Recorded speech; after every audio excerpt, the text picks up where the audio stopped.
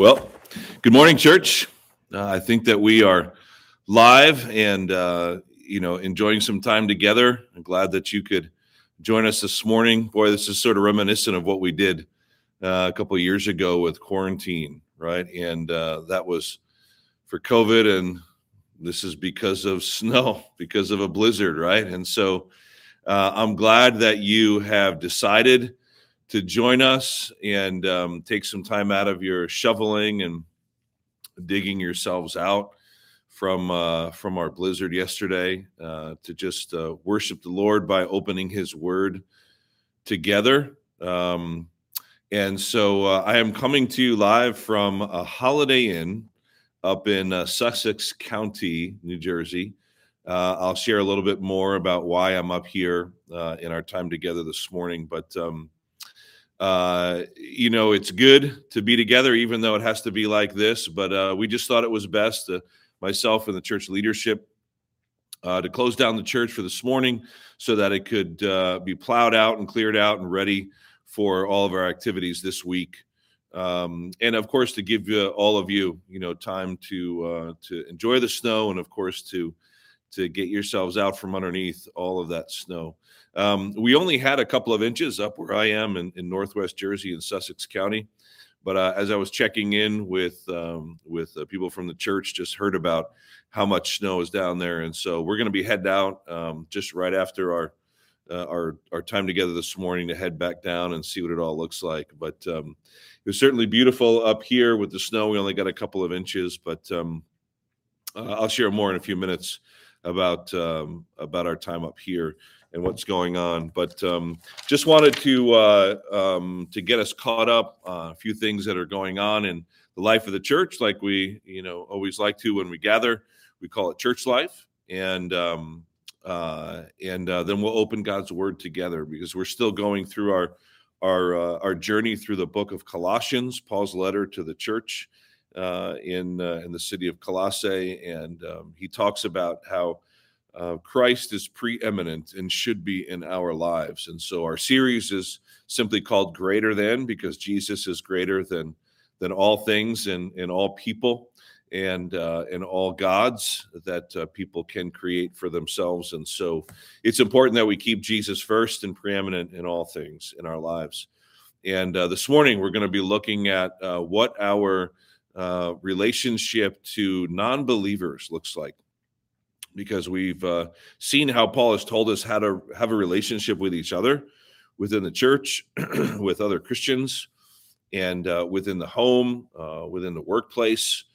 But now he's talking to us directly about how we are to interact with people that are not of the same faith, people that do not believe in the Lord Jesus for salvation, that they don't recognize him yet as Savior and the promised Messiah. And there is a difference, and there's some important things that the Apostle Paul has for us this morning about what it looks like to interact with the people around us that don't yet believe in Jesus. So, church, let me pray for us as we get our time started, and then I'll just kind of highlight a few things that are going on in the life of Trinity, and then we'll open the Word of God together. All right, so let's pray. Father, I thank you for this opportunity, Lord, and for this tool of being able to live stream and to be able to just share from your Word for a few minutes with friends and family, the church family at Trinity, and anyone else that is tuning in, watching, Lord, and participating. Just pray, Father, that you would bless us in our time together. And again, thank you for the opportunity to do this so we don't have to be completely separated on this Sunday morning because of the snow, but that, Lord, your word goes forth, and that we can spend time hearing from it, being blessed and changed by it.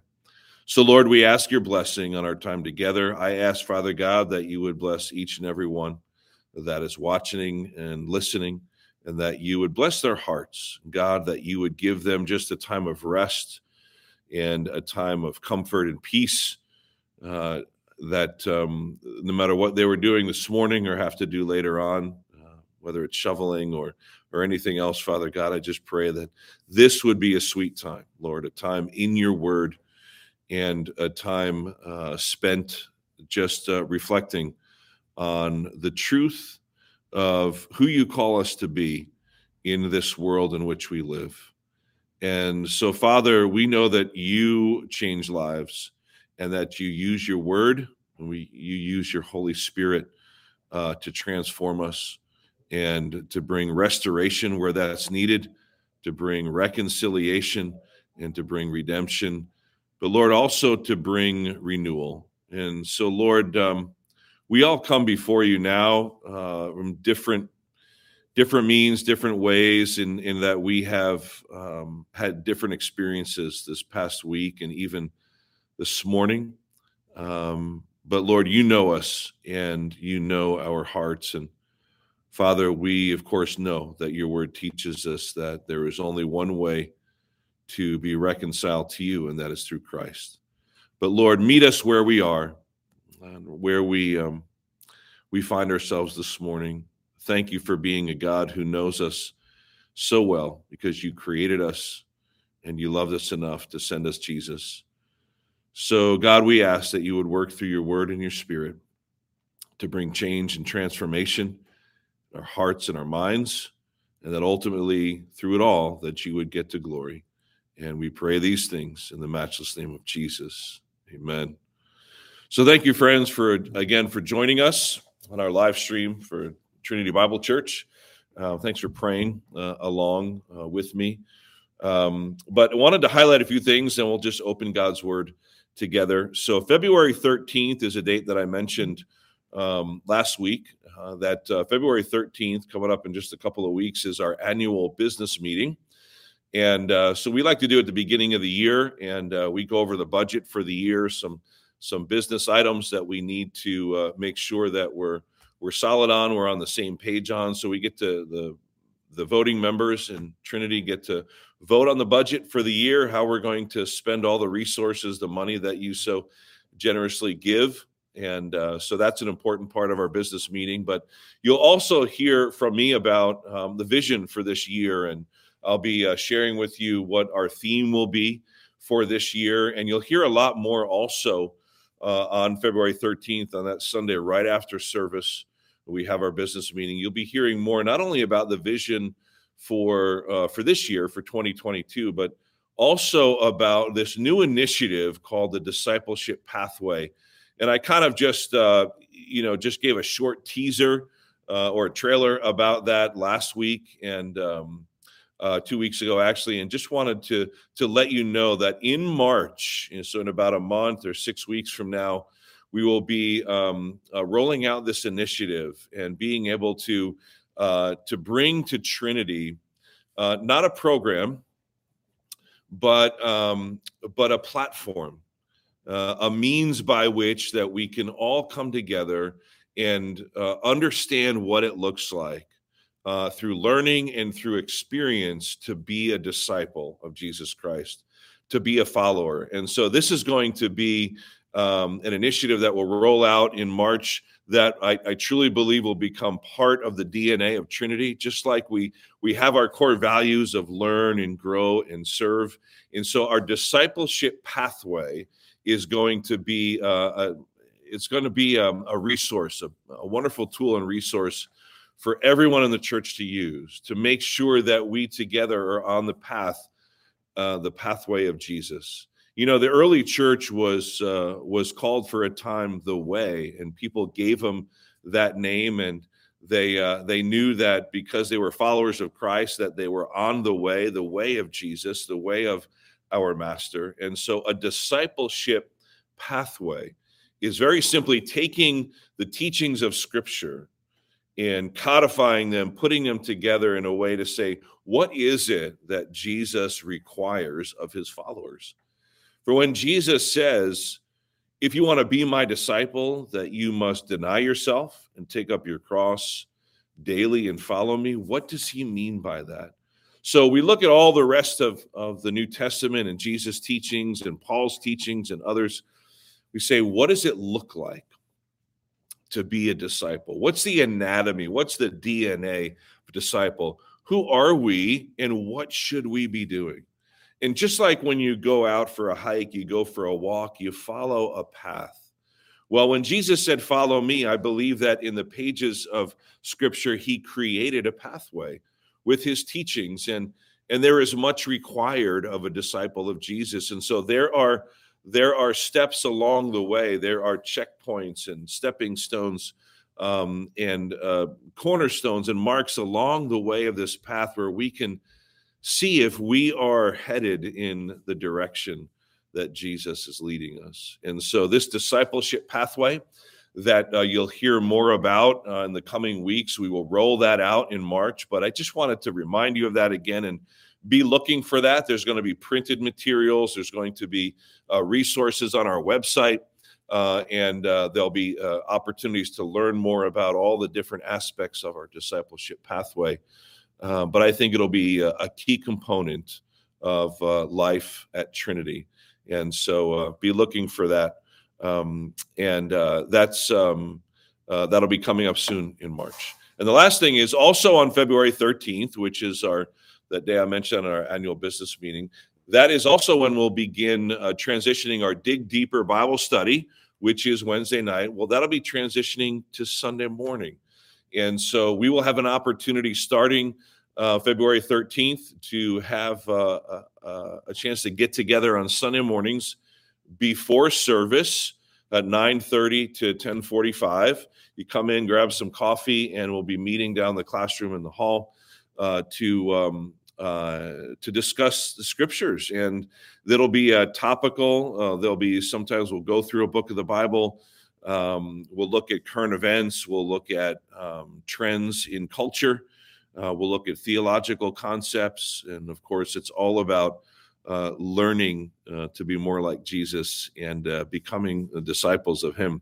And so we're going to kick that off, that time on Sunday mornings of learning and growing. We're going to kick that off with our elder Bruce Neary teaching a 4-week series on creation, the days of creation, all the different ideas and ways that Christians may interpret that, and the significance of that, the ramifications for that. Because if that's how the Bible starts, then I think we need to understand and get that right, because that really does start to set the foundation for the rest of Scripture and how we then interpret it and see the God that we learn about as the pages of the Bible unfold for us.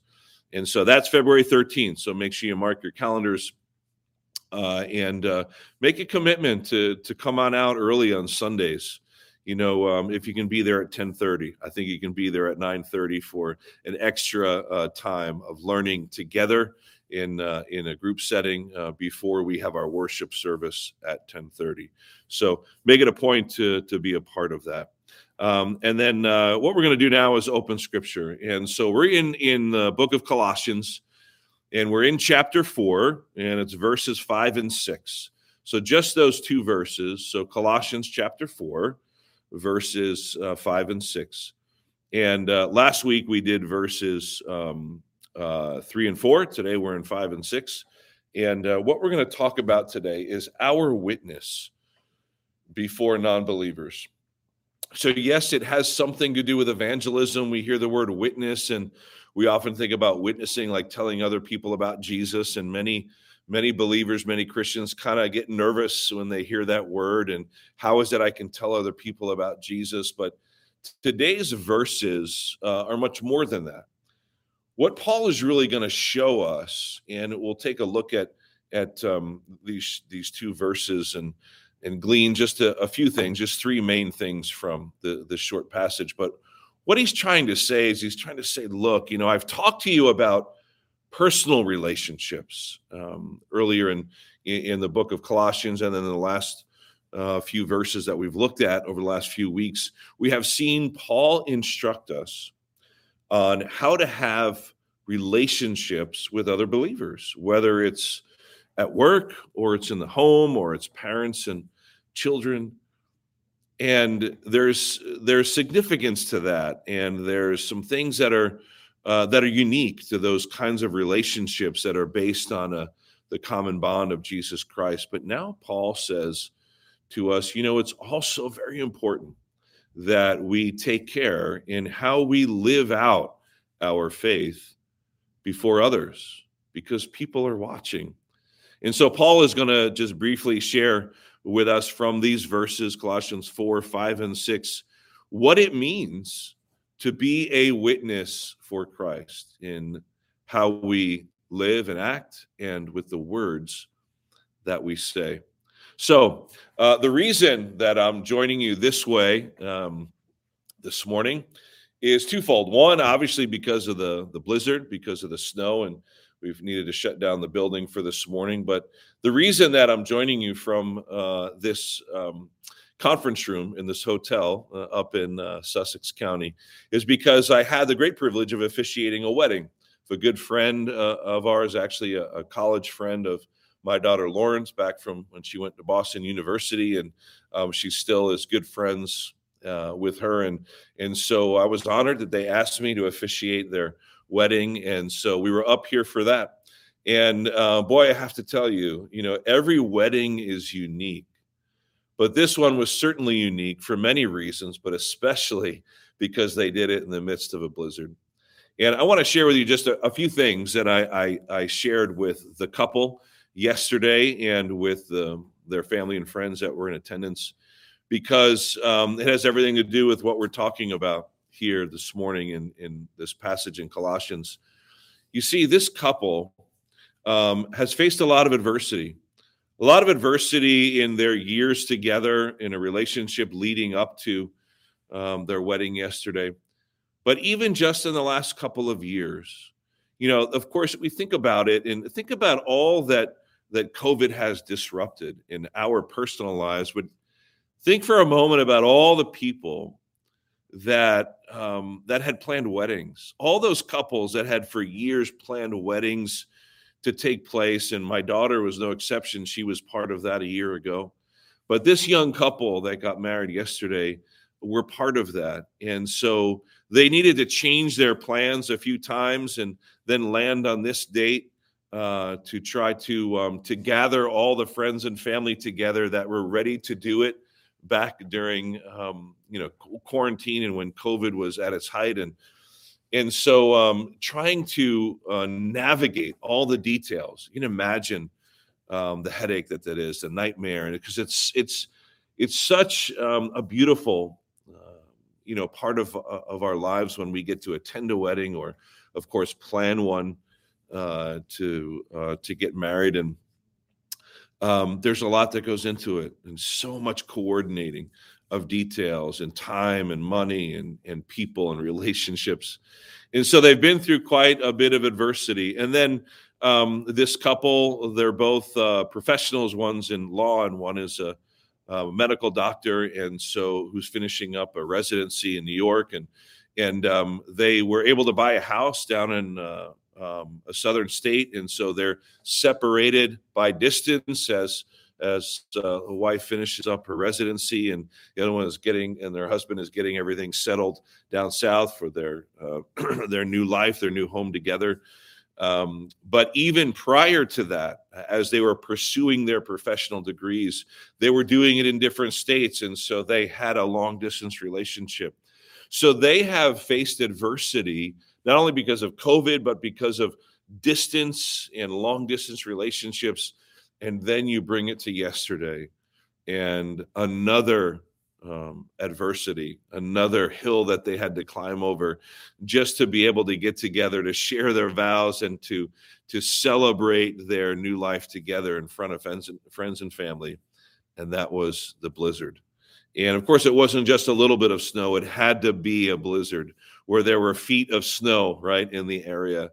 And even though we didn't get that much up here in this part of New Jersey where the wedding was taking place, still it caused a lot of issues. And there were people that had to bail and couldn't come out to the wedding. And of course, that's always disappointing to the young couple when there's special people in their lives that can't make it. So anyway, this couple had been through a lot of adversity. I think you know what I'm talking about, and you can relate to your own situations and issues you've dealt with. But But it was significant and it was stressful for this couple because they wanted everybody to celebrate with them and to be joyful and happy. And of course, they wanted it to be easy for them, and they've set everything in motion they could. But, we make plans, but we don't always know how they're going to pan out. In Proverbs 16:9, it says, in our hearts we plan our course, but the Lord sets the steps. And so we always have to be ready to take our plans and just lay them at the Lord's feet and say, God, this is what we would like to see happen, but we want your will to be done. And we never know what it's going to look like or what adversity the Lord may allow for whatever reason along our path and along our journey. But they certainly faced quite a bit of adversity leading up to yesterday and even up to the very moments before the ceremony. And I can tell you one last thing that, was just part of that, and that this venue that they had planned to use in the warmer weather, it's a beautiful venue where they got married. And it turned out to be a wonderful wedding, of course.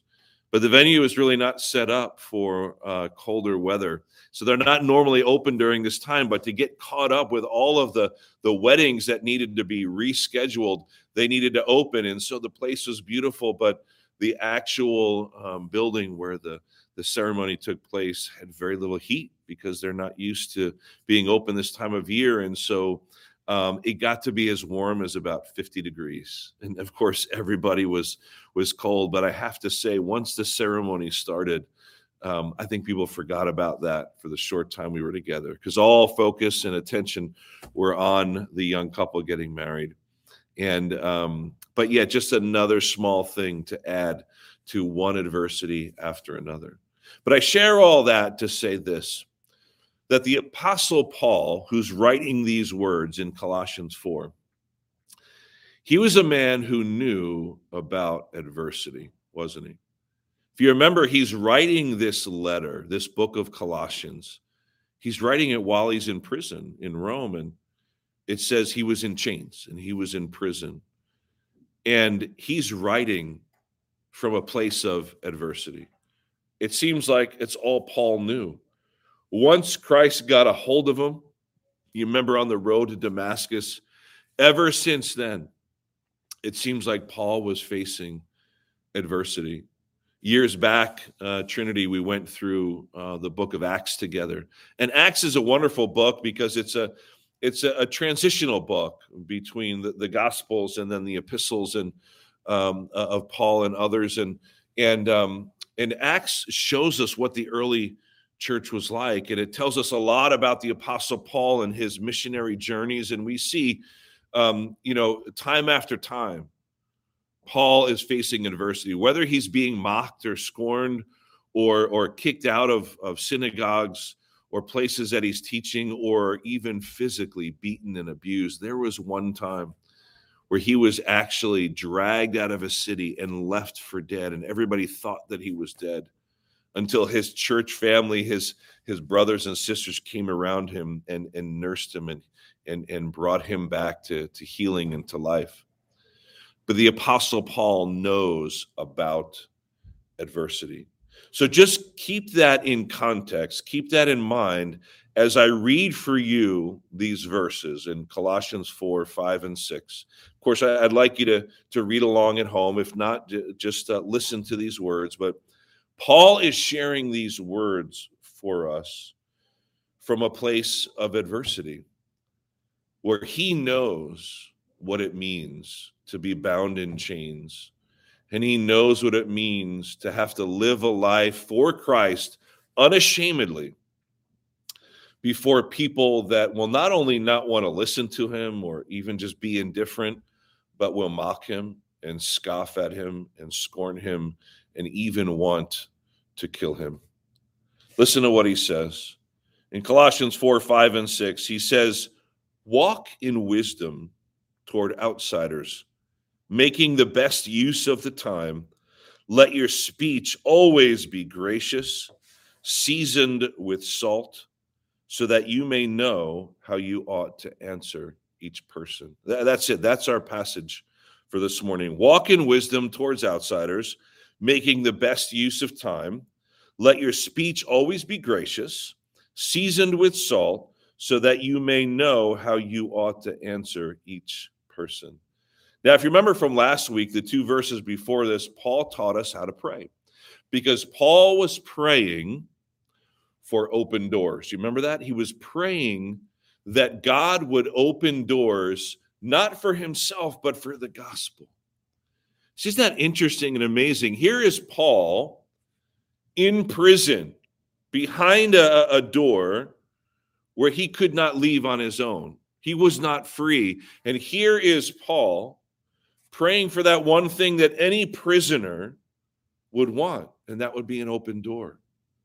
But he wasn't praying for that physical open door that he could escape prison. Of course, he would want that. But what was he asking us to pray for in last week's passage? It was that there would be open doors for the gospel.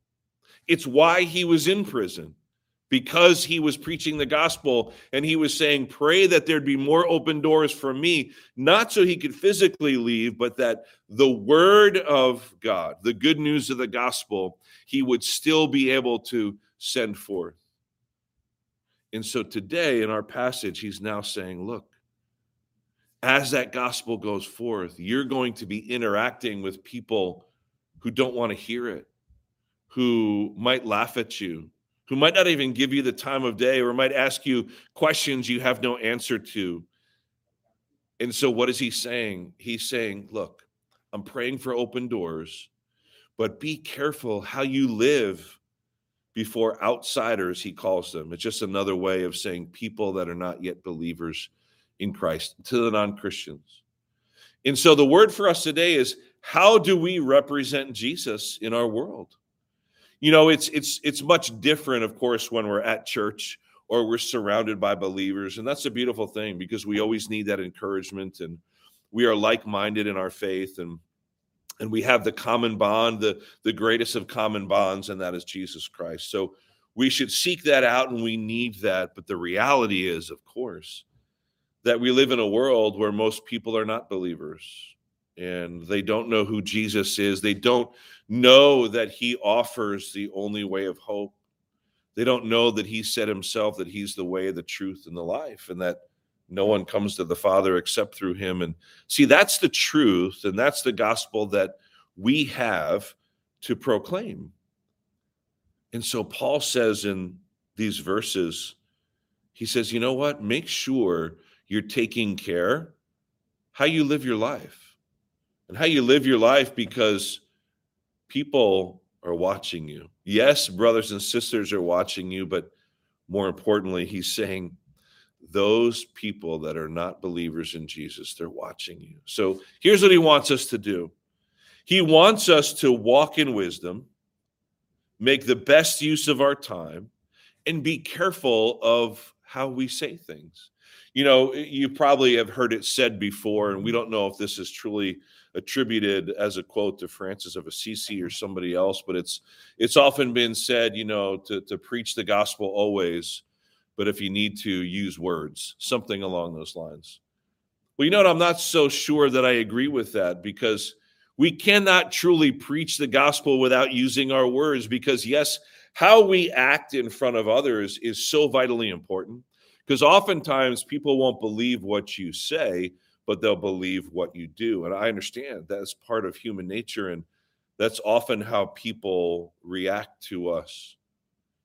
But yet the truth is, in order for people to know about Jesus and to know about the gift of life he offers, about reconciliation to the Father, forgiveness of sin, we have to use our words, and we have to speak.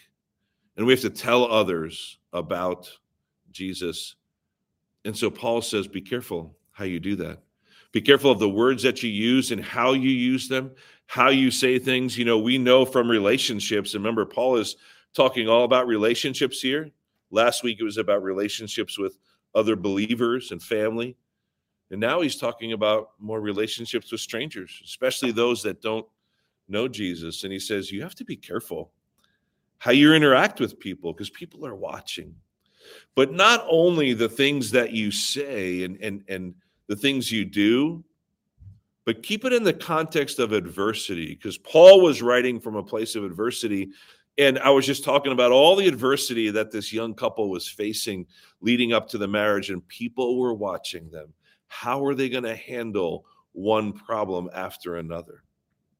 How are they going to do this, especially as a young couple? And all they want to do is have a great party and a beautiful sacred ceremony to honor God with their marriage.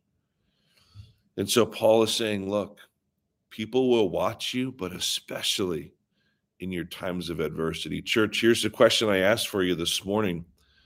When people see you react to difficulty, to trials, to pain, to loss, to adversity, what are they going to see? How is it that we react to those things? And I'm sure we can think back in times in our life when we've run the gambit of all different kinds of reactions. But the simple directive here from Paul, the simple reminder and encouragement and challenge is be careful. Be careful of your witness before others, because we are called to be ambassadors for Christ. An ambassador is someone that represents the interests and the ways of someone else. An ambassador of one country goes to another country and say, here's who we are, and this is what we would like, and this is what we believe. And it's not just for that person to say and do their own thing. They are representing a country. Well, we are ambassadors of Christ, so we represent Jesus. When we take the name of Jesus and when we say we are Christians, we are aligning ourselves with him and his teachings and his way. We are the people of the way. And so we need to be careful how we live. And so the first thing that Paul says is, he says that we are to be people that are careful and wise with our witness. We are to be wise with our witness. And he tells us to be careful how we walk. He says, walk in wisdom toward outsiders. What does it mean when we walk? We all know what it means to walk. We walk around, but just think about that aspect of walking. When you're walking, first of all, you're heading in a certain direction, and you're moving, and you're walking. And so it gives this idea of constancy, of consistency, and that you are doing something constantly. You're moving your feet one in front of the other.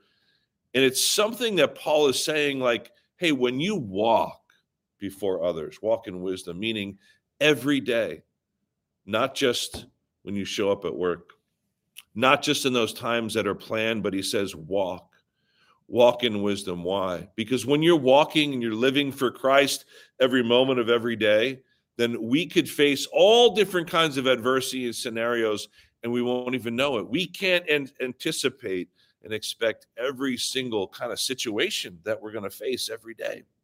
So he says, as you're walking with Jesus, as you're walking along in your Christian faith, do it with wisdom, because you never know what to expect.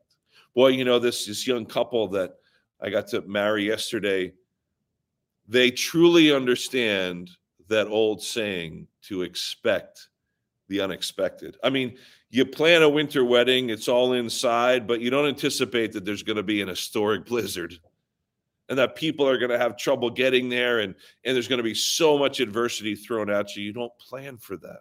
You can't really. But Paul is saying walk in wisdom, because as you're consistently living out your faith and living with Christ, which is an every moment, everyday thing, it's just not planned appointments. It's a lifestyle. It's how we live and breathe as Christians. He's saying do it with wisdom. Do it with wisdom, because people are watching. It's not always easy to walk along with Christ. And Jesus didn't say it would be always easy, of course, but he said he would always be there with us. But yet through that adversity, we need to keep moving forward, but to do it with wisdom. You know, some of you know that we recently just got a puppy. We have a new dog at home. And so while we've been away, we have somebody at our house who's been kind enough to watch our dog. And she sent us a video of our puppy's first experience out in the snow. And any of you that have dogs, you know what that's like. It could be so fun. Of course, she's only this big. So to see her trying to just jump around in the snow, and it's just completely overwhelming her. but yet she was so determined, right, to keep moving forward, couldn't even get a foothold to jump. And it took so much out of her. She slept for hours after that. It was fun to watch, but to see her struggle to keep moving forward, but she kept trying, one step after another, being adversity. Well, Paul says, as you walk, as you keep moving forward, those things are going to happen, and people are going to watch how you react. What do you say in those times? How do you give glory to God, even in the trials of life? So Paul says, walk in wisdom before outsiders. People want to know about Jesus, whether they know it or not. They want to know that there's hope in the world. They want to know what the purpose of life is, the meaning of life. Many people won't ever express it, or they'll deny it. But see, the scripture says that God has placed eternity in the hearts of humans, which means every single person that we meet every day as we walk with Christ through our daily lives, every single person will live for eternity, and they have eternity written on their hearts, meaning they have a sense that there's something more than what this world has to offer. In church, it's what we know to be the truth, and it's what we have to offer, and that is the good news of the gospel. So Paul told us last week, pray for open doors, for opportunities. And now he's telling us, as those opportunities come, you never know when they're going to come, but walk in wisdom. But then he says this, he says, make the best use of your time. Make the best use of your time. Well, that could be a whole message in and of itself, couldn't it? So my simple question to you is this: how do you spend your time? How do you spend your time? What are you doing with your time? Are you redeeming the time? How are you managing your time? Now, I'm not seeing this as a person who is excellent and perfect at managing their time. Far from it. All I'm telling you is that what Paul is trying to say is, like, make use of your time.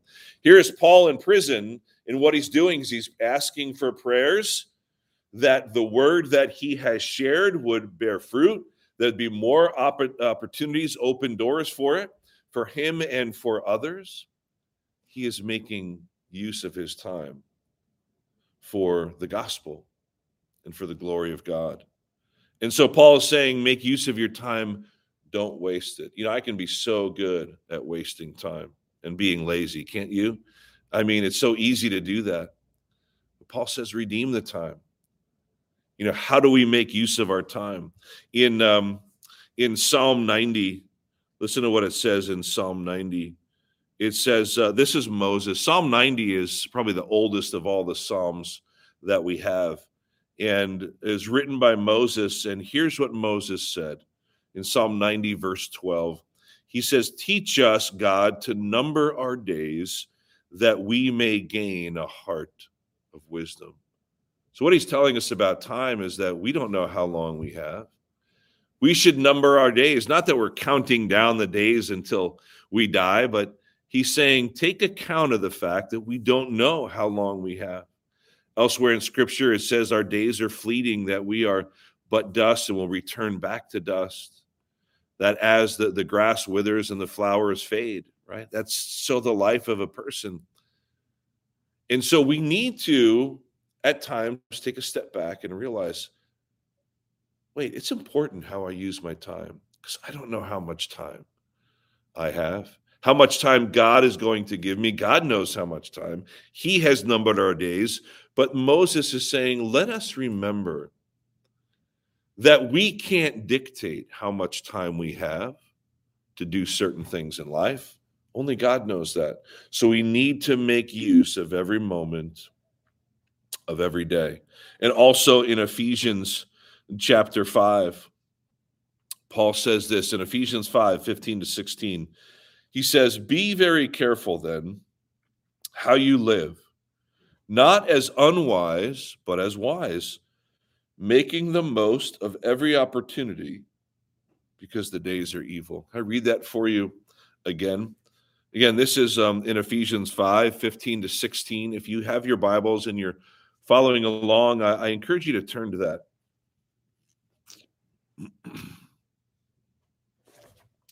he says, this is Paul again. He wrote this book of Ephesians. He says, be very careful then how you live, not as unwise, but as wise. See, there's that idea of wisdom again in how we live. He says, making the most of every opportunity because the days are evil. So you see there in that passage in Ephesians 5, he also adds in, he says, we have to be careful of how we use our time, make the most of every opportunity and to be careful of it. But he says, why? Because the days are evil, because there's going to be temptation to waste our time, because there's going to be distractions that are going to lead us to waste our time that should be spent focusing on doing the things that God has called us to do. But he says, because the days are evil. Church, the days have always been evil in that sense because of sin. And we know that the world around us will hate us, is what Jesus said. It's a strong word, but Jesus said the world hated him, they'll hate us, which means they're going to hate our faith, our trust in God, and our belief that Jesus is the only way. They're not going to like that at all. And Jesus said that, and that was over 2,000 years ago. And Paul is saying it as well back then. He says, be careful because the days are evil. In church, unfortunately, sin is a degenerative disease. Things don't get better, they get worse. The world is broken. Our physical bodies are broken. Our minds are broken. Our hearts are broken because of sin, and we live in a sinful world. And that's why only Christ can make things new. You know, he makes our hearts new when we put our faith and trust in him. And at the end of Revelation, at the end of the whole story of the Bible, he's saying, I'm making all things new. There'll be a new heavens and a new earth that we will dwell in for all of eternity with each other. But yet only God does that. But Paul says the days are evil, which means it's going to be hard. There's going to be adversity. And people are going to want to mock you and be scoffers at your faith. You know, it says, I think it's in 2 Peter chapter 3, around there, Peter says that in those days, the end times, that scoffers will come and scoffing and saying, where is the resurrection? Meaning, where is Jesus? Where is Jesus? Is he coming back? See, we believe Jesus rose from the dead the first time, and they scoffed at that. And now Peter is saying that in the future, people are going to come and say, oh, this Jesus you said came back to life. You said he was coming back again for you. Where is he? We have people say that today, wouldn't they? Oh, it's been 2,000 years. And generations of Christians have said Jesus is coming back, and it could be any day now, and we're still here, and evil still persists. Just give it up. So Peter says, scoffers will come telling us that. But then he reminds us, he says, God considers time, not the way we do. See, God is outside of time. We are bound by time. We live within its margins here on this earth, but God is above and beyond time. He is not bound by it. He does not operate or live in a linear way like we do, like the way we measure time from beginning to end, because scripture says God has no beginning or end. He's the Alpha and the Omega. There's no beginning, there's no end to him. Yesterday during the wedding, this couple exchanged rings often, like Christians, couples often do when they get married. They exchange a ring, a wedding ring.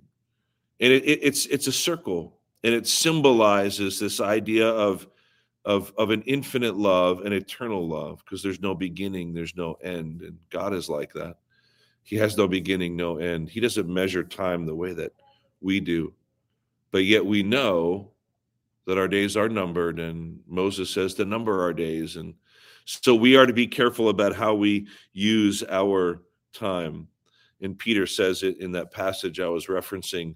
He says, God doesn't consider slowness the way we do. We might think God's delaying. God, how can you let all this happen in our world? Please come back. Jesus, you must want to come back now and rescue us from all of this. But Peter, he simply says, God doesn't consider slowness the way we do. He's outside of time. But you know the reason that God's delaying in coming back for us and beginning to bring to culmination and to fruition everything that he promised would happen in the end days, is because he doesn't want anyone to perish. Peter says he wants none to perish, but all to come to repentance. So therefore, we should be using our time to be witnesses for Christ, because God is delaying what he says will happen in the end, his judgments, and all that will come to fruition that we read about in Revelation and elsewhere in Scripture. He's delaying that because he has a heart of mercy and compassion and a heart of love. Because Peter says it's all because he wants none to perish. That's his heart. And he wants all to come to repentance. Now, not everyone, of course, will respond to the gospel and say yes, but God's heart is that everybody would. And so he's giving more time and more opportunities and opening more doors for that to happen, church. So Paul is praying for more open doors, and he's now telling us, walk in wisdom because the outsiders, the non-believers are watching, and use your time wisely because the days are evil, and use your time wisely. And Moses says to number your days. And then finally, he says, be careful of your speech. And this is where I'll end in our time today. He says in verse 6 of our passage in Colossians 4, let your speech always be gracious, seasoned with salt, so that you know how to answer each person. So what does that mean? That is to be gracious and seasoned with salt. Well, why does that matter? Well, just briefly, what does it mean when our speech is gracious? It means that we're building people up instead of tearing them down. Church, think about how you speak to other people. People that are closest to you, your spouse, your children. What kind of words do you use? How do you speak to them? Are you intentionally trying to build them up and encourage them? Or are you constantly tearing them down and trying to discourage them? The words we use are important, but also how we use them is also extremely important. So Paul says, be gracious in your speech. We should be encouraging each other with the truth. But it also means this is really important. When he says be gracious, I think what he's saying is he's saying also, you know what? Take the time to listen. When you're gracious with somebody, it means that you're willing to be patient, aren't you? Like to just give of your time and listen and be there for somebody, even when you have other things to do, things that are important. Being gracious means blessing somebody with something, and even if they don't deserve it, right? God is gracious towards us by giving us Jesus, even when we don't deserve salvation. That's the grace of God. Ephesians 2:8-9, Paul says we are saved by grace through faith. Saved by grace through faith. It's God's grace because he did it all. He was so gracious to us to give us something that we didn't deserve, that we didn't even know we wanted. So when Paul says be gracious with your speech, it's the same thing. Be willing to spend time to listen, give words of affirmation, words that build up and don't tear down. James 1:19 says, be quick to hear and slow to speak. Is that how you are? Is that how you are? When I read that in my preparations for this morning, I had to take a step back. I felt like the Spirit was just saying, and prompting me to say, wait, are you doing that, Keith? Are you really listening when people are talking? Do you ever notice when you're talking to somebody and they've asked you a question maybe and you're sharing with them and you can look at them and you can just tell, even when you're answering a question or talking to them and you're sharing your heart, you can just tell all they're doing is waiting to say what they want to say. They're not really listening to you. They might be hearing the words, but they're not listening, which is different. All they're waiting to do is say what they think is important and what they have to say. We've done it, and we can see when other people are doing it. Paul is saying, don't be like that. Be gracious in your speech. Be careful of the words that you use and listen. Is it important I would tell my kids this all the time. It's important for everyone. You know what? That we are to be careful the words that we choose. Think before you speak. How many times have we gotten ourselves in trouble, church, when we react to something by speaking before thinking about it first and just taking a moment to think, wait, is this wise what I'm about to say? Is it going to help the situation? Is it going to make it worse? Is it going to bless this person? Or is it going to make them feel bad about themselves? Or even worse, turn them away from God? And so we need to think before we speak. I think Paul's saying that too. And James says, be quick to hear, but slow to speak. Wait before you react. Because remember, the bigger picture here this morning, Paul is saying people are watching. The outsiders, he calls them, the non-believers, they're watching how you react to adversity, especially. Watching. People were watching Paul. How's he going to react now that he's in prison? All he did was pray for more open doors to share the gospel, which is what landed him in jail in the first place. Paul is trying to set the example. So be gracious with your speech. But then he says, season it with salt. What does he mean by that? Well, I think we all know what he means by salt. Here, salt means salt. It's not symbolic of anything else. And he's just saying, season it with salt. It's a metaphor, right? He's saying, look, we put salt on food to make it taste better. Some of us love to use a lot of salt. I got a good friend who puts salt on his pizza. Can you imagine how salty pizza is already with the cheese and the sauce? And he would put salt, all kinds of salt on his pizza. It'd be way too salty for me. But what does salt do? It brings out flavor, doesn't it? It just makes things more appealing. It makes food more appealing in general, doesn't it? And so when he says season your speech with salt, it means as you be careful and wise and gracious with the words that you use around other people, especially non-believers, non-Christians, he's saying make sure the words you choose are seasoned with salt. Like, are they going to make Jesus more appealing? Now, we don't have to make Jesus something. He is who he is, and he is God. But we're his ambassadors, remember? We're representing him. We're reflecting his light. It's like not our own light we have to produce. It's his light. But yet we are the ones who are reflecting it. And we are the ones sharing the gospel to others with our words. And so he says, season your words with salt. Make them more appealing. Are you pointing people to Jesus with the words you choose, or are you distracting or detracting from the truth and pointing people away from Jesus? Just as salt makes things taste better and more appealing, do the way we live our lives and the way that we speak to others about anything, but especially about Jesus, are we drawing people closer to God? Are they going to be more interested in this Jesus that we're talking about? But remember too much salt is no good. You're going to put salt on your pizza, I think you might ruin it. But too much salt is no good either. There's that balance. But we have to be careful how we use our speech. And then finally, he tells us this. Why? Because this way, we can know how to answer each person. That's where I end, as that's where he ends in these verses. All of this to be said, and that Paul says, we do all this, be careful of our speech, walk in wisdom with our words, so that we know how to talk to people, so that we know how to answer people's questions. Remember this, finally, that everybody's an individual. We can't just go out and talk about Jesus with just sort of in a formulaic way, with a formula.